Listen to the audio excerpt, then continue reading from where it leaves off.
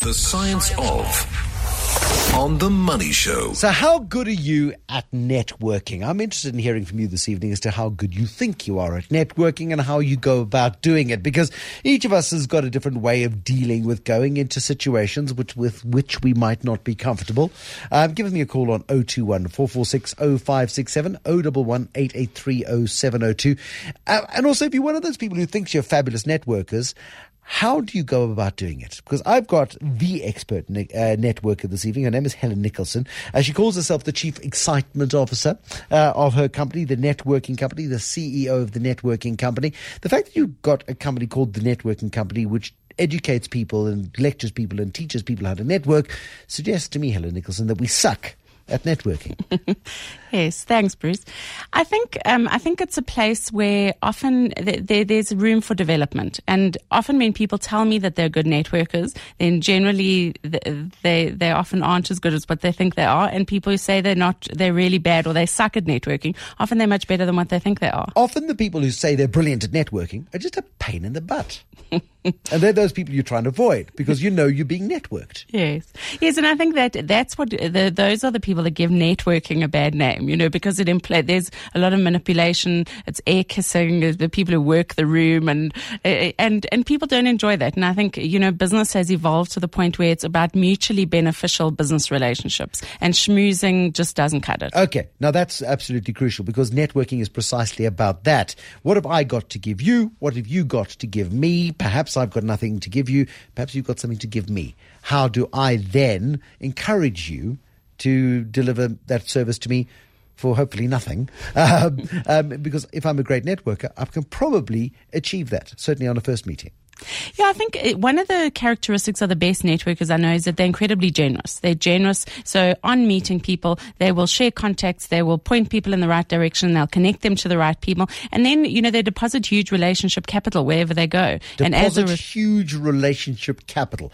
Please avoid the jargon. But I think I get what you mean in terms of they're generous spirits. Indeed. They are people who are givers naturally. And generally we tend to respond well to people who give. Absolutely. So, and I think that is the best characteristic. And when you alert people to that as being a top characteristic of good networkers, it often makes people a lot more comfortable with the subject, because then they realize if they go out and give generously to their networks, good stuff starts to happen. And that makes people feel more comfortable. But so often networkers are people who believe that you go into that environment and you take from that environment. Now, how do the good networkers, the givers, deal with the takers? Because in every situation there is the give and take. I think that, you've got to look at it on balance. Networking is never 50-50. It's not I scratch your back and you scratch mine. Over time, if you and I networked over a period of a year and you gave 5 times and I gave twice, that means we've both benefited from knowing each other, and there's a tick next to that box because it's worked. But don't you at some point say, hold on a second, I've given more than I've received?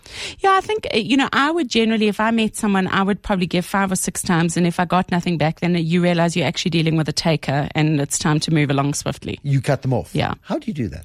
Well, I think you're not available, because that is not a relationship that's ever going to work going forward, because networking is all about shared values, and so then it's just time to move along. Okay. So now give me a practical example, please. You guys are chicken. 021 446 0567 011 883 0702. I'm interested to know how you network, whether you think schmoozing actually works. And schmoozing, I think, is nice and derogatory.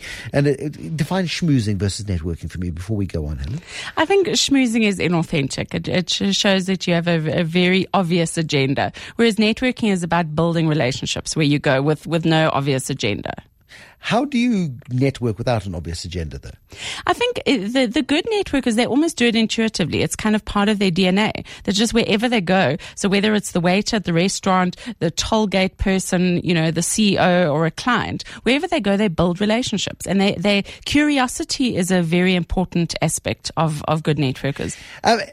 Okay. I'm going to just scribble down curiosity because I want to get there in just a moment. But when it comes to building relationships, it's a case of treating everybody as equals. So I love watching people. I love watching interactions. You go into restaurants and you see how people treat waiters, for example. Yes. It's a great definer of human character. Indeed. Yes.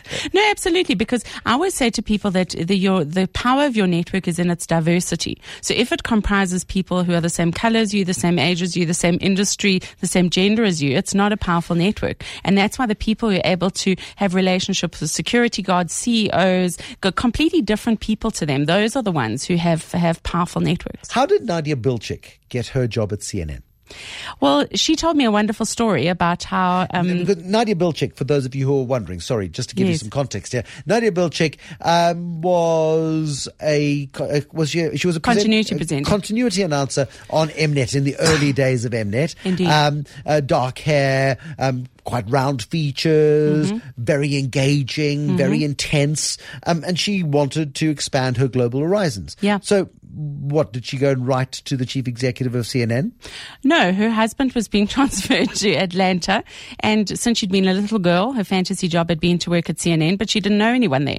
And one day she was talking about this problem in the corridors of Mnet, and a security guard overheard her, and he said, "I've just come back from a security guard conference at CNN, and I know other security guards there."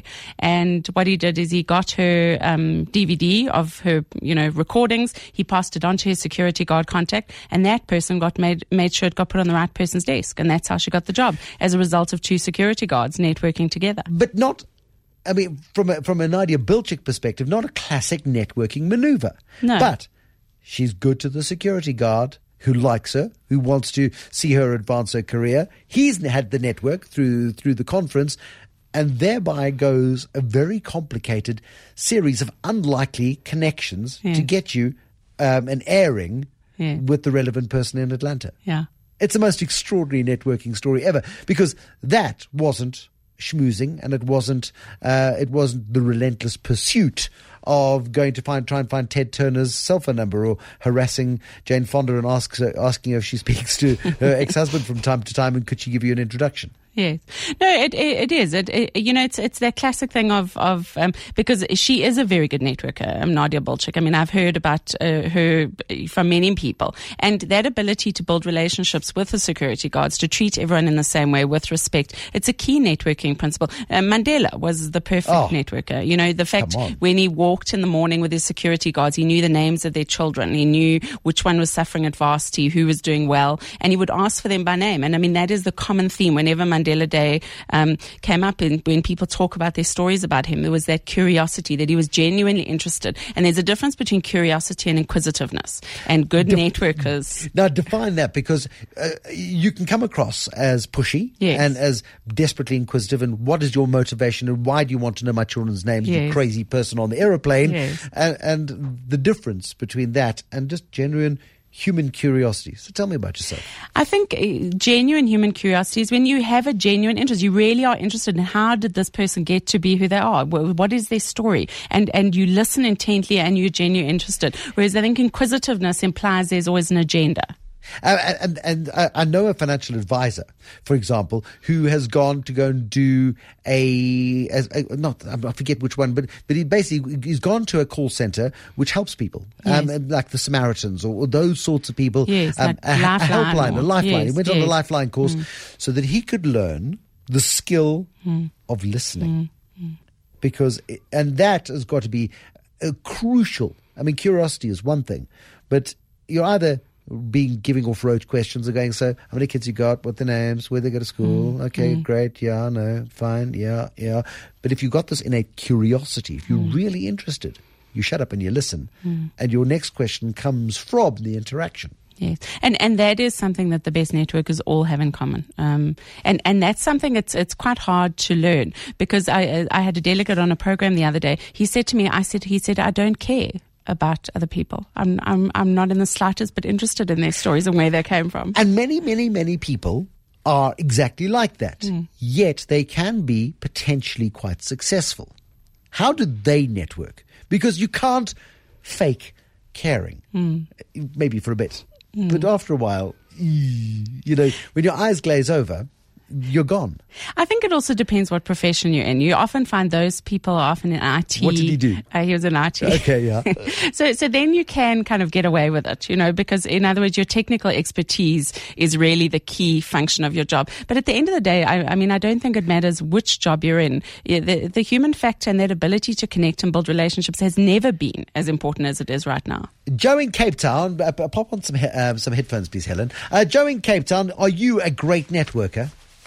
Hi, Bruce. I think to an extent. Look, I'm still improving. I'm still working at it, and I agree with Helen. I think part of it is intuitive, but I think the other part is I think it's a skill that one can acquire. So naturally, I take an interest in people. I like people in general, and I find it easy to connect with strangers.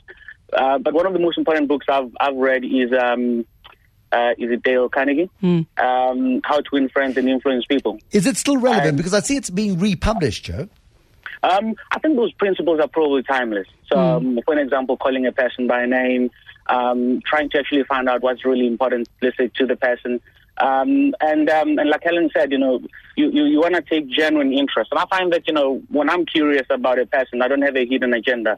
I genuinely want to know, what they're about, what their business is about. And I typically find that when I put their needs and first and I try and actually help them, they tend to be much more eager to actually help me. So, there's that whole principle. But, when you give first, you tend to receive twice as much, if not more, So, I tend to want to actually help people without thinking about what I can get in return. And intuitively, I'm able to actually discard people that I know just want to milk me and use me. But I typically find people who stay, are people who generally have a genuine interest in helping me as well. So it works great. I think you may just have it right, Joe. I mean, Helen, your assessment of Joe's networking skills and ability? No, well, I think on two levels, Joe, I agree with you around Dale Carnegie. I still think it's probably one of the most timeless, best networking books that has ever been written. How to Win Friends and Influence People. Yeah. Yeah. I think especially in the digital technology age, my children, in fact, at their school, they are running a Dale Carnegie How to Win Friends and Influence People course for 17-year-olds. Yeah, they're 17, yeah. And, and those skills are so important for this generation because often their face-to-face networking skills are lacking because of technology getting in the way. What is the best tech platform to use for connecting? A lot of people say, well, I've got 10,000 followers on Twitter. I am so connected. I'm the world's greatest networker. Look at me. I have 10,000 people who care about what I think. Yeah, I think Twitter is definitely, it has a very powerful platform, and from a commentary news sharing site, it's very relevant. From a peer-to-peer relationship building networking platform, we are big fans of LinkedIn. I went to a social networking conference about 3 years ago where Jeff Weiner, the CEO of LinkedIn, spoke. And I sat there with my eyes on stalks because it is an incredibly powerful tool. How does it work? Sorry. Clearly, look at the guy who's not on LinkedIn. Here I am. Yeah. How does it work? What makes it so good? I think the only people who are using it effectively in South Africa at the moment are recruiters. The two places where it's got big value that hasn't been, where I don't think people are using it effectively yet, is to become a thought leader in your field. So you become the go-to person in your network, and also to build your personal brand. So, have you got a photo? Have you got 500 plus connections? And are you posting? What are connections on LinkedIn? Well, LinkedIn, the whole purpose of LinkedIn is to establish a peer-to-peer network. So unlike Facebook, it's with people who you don't know. And, I generally use a photo and a fully complete profile as a kind of criteria. Why is that important? Well, I think it looks like someone's taken their profile seriously. Okay, and then the 500 plus connections, what's the relevance of that? Well, LinkedIn ranks you based on your 500 plus connections. So, for example, if I was looking for a banker in Polokwane, for example, and I type in private banking Polokwane, there's a banker with 500 plus connections will immediately come to the top of the pile because that's how LinkedIn ranks you. So that's why it's an important number to get to as quickly as possible. Neo in Killarney's got an interesting one. Hello, Neo. Hi, Bruce. I have a friend. I'm a bad networker, and I have a friend that I've known for 10 years. He's not working or anything, always hustling. But whenever I need a number, I know he will know the sister of someone who I will be able to get business from or something like that we can mutually benefit from. Yes. Yeah, so whereas my LinkedIn profile has 4 people, I don't have a Facebook. I find those things tedious. But, there are some people who just know where to go and how to get the details of people. Yeah. Without stalking them, though. And how does your friend use this power as a connector? Does he use it simply as a mechanism to influence you? He doesn't even use it economically for himself.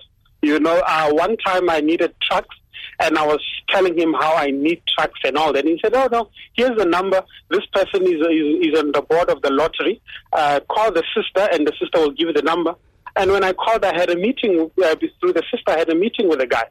So he doesn't mind. He just says, whatever I need, you can call me now. That's the type of guy he is.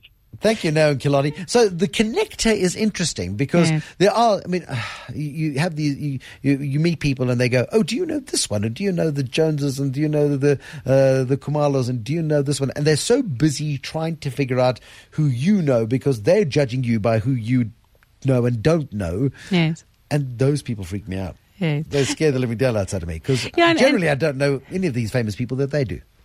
Yeah, I think connectors are very interesting people. And I almost play a game with myself when I meet people for the first time. I try and suss out whether they're a connect or not. And if you use a kind of a car analogy so if I say to them, I see we drive the same kind of car, I'm new in Joburg, where would you suggest I get my car service? If that person's a connector, they'll immediately be business carding you the name of the best car service place in Johannesburg. And then they'll say, tell them that Neo sent me. And that's when you know, because if you went to that car service place, guaranteed 5 or 10% of their business comes from Neo's or people like him, or his friend rather. But I think so connectors, it's almost as if they were dipped in something. They naturally do it. It's part of and literally from when they're children. They're more male connectors than they are female connectors, in my experience. I want to talk about men versus women as networkers as well. Graham in Somerset West, are you a great networker? Can't tell, Bruce. That's probably a good start.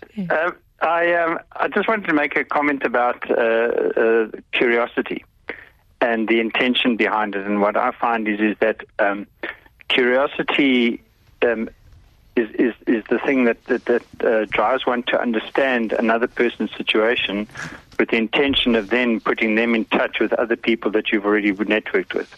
And so it's not just a blind curiosity. It has the intention of understanding the person's situation. Yeah, absolutely. And giving them an opportunity maybe with somebody else that might link in with a network that you've already established. Curiosity has many forms. The curiosity without any follow-up is I suppose, a fleeting interest rather than having any real intent behind it. But the point is, you're not doing it for yourself. You're going, oh, you're interesting. You'd like, John in Belleville or whatever the case is. You guys should get together. Let me connect you up. Thank you, Graham in Somerset West. Patu in Germiston, how did you get your job, Patu? I got my job through LinkedIn, and I agree with the lady there that LinkedIn actually helps. And basically what happened was a recruiter was looking for someone to place in a certain company, and she went through, I don't know how she found me. Eventually she found me through LinkedIn. She connected with me. The following day she said to me, I've got a perfect job for you, Patu, and I think it's suitable for you. And 3 weeks later I got the job. Fantastic, Patu. I think that supports exactly what Helen says about the fact that recruiters are using LinkedIn. Andrew in Cape Town, your point? Yes, good evening. There's that old expression, it's not what you know, it's who you know. And I consider myself quite a good connector. But what I'd like to know is, how does one make money off all the people that one connects one's friends and associates with? Because those connections, those vouching for individuals, must be worth something. Andrew in Cape Town, thank you. And it goes to the intent, doesn't it, Helen? Yeah, I think it's about establishing the agenda up front, Andrew. So if connecting people together is part of your business and part of your business model, then be very clear when you connect those people together that there is going to be some financial gain for you. I think where problems come in is if you connect people together and then later on you come in and say, there's obviously a big deal that's been struck or they've made a lot of money and you feel that you'd should have been a part of it. Unless that is a clear agenda up front, then I don't think, you have really a leg to stand on. Andrew seems to be doing it socially, and you're doing a good thing, Andrew. If you go back to Helen's earlier point, what goes around comes around. Indeed. The rewards will hopefully follow, and if they're not following, then you're connecting the wrong people to each other. Yes, indeed. Are men better networkers than women? In my experience, yes. Why? Because I think men are very good at the acquaintance network, whereas women feel that they have to become new best friends with people before they can ask for help. And generally, if you look at a kind of a person in their 30s, late 30s, 40s, their friendships have diminished because we spend a lot of time in our 20s developing our friendships. So your focus is on family and work. So that means that you've got a small pool of friends. And if you're only relying on those friends to supply your network, then obviously it is a numbers game. So if men have got a vast amount of acquaintance networks and they were at school with someone, men have no problem picking up the phone after 20 years and saying to someone, hey, remember me from school, can you help me? Whereas women feel that, because they haven't seen someone for 4 months, they feel that they'd be abusing the relationship by just picking up the phone. It's interesting. So the old school tie is still very much, still very prevalent and relevant. Absolutely. And it's interesting, the old boys, the school tie network, because just as women are often excluded from those networks, men who didn't go to schools like that are also excluded from those networks. It's absolutely fascinating. Helen Nicholson, thank you so much for coming in. She is known as the networking queen, and now you know why. She is the CEO of her own company, of course. It is called The Networking Company. Helen Nicholson this evening. The science of networking. Thanks for your calls and thanks for networking.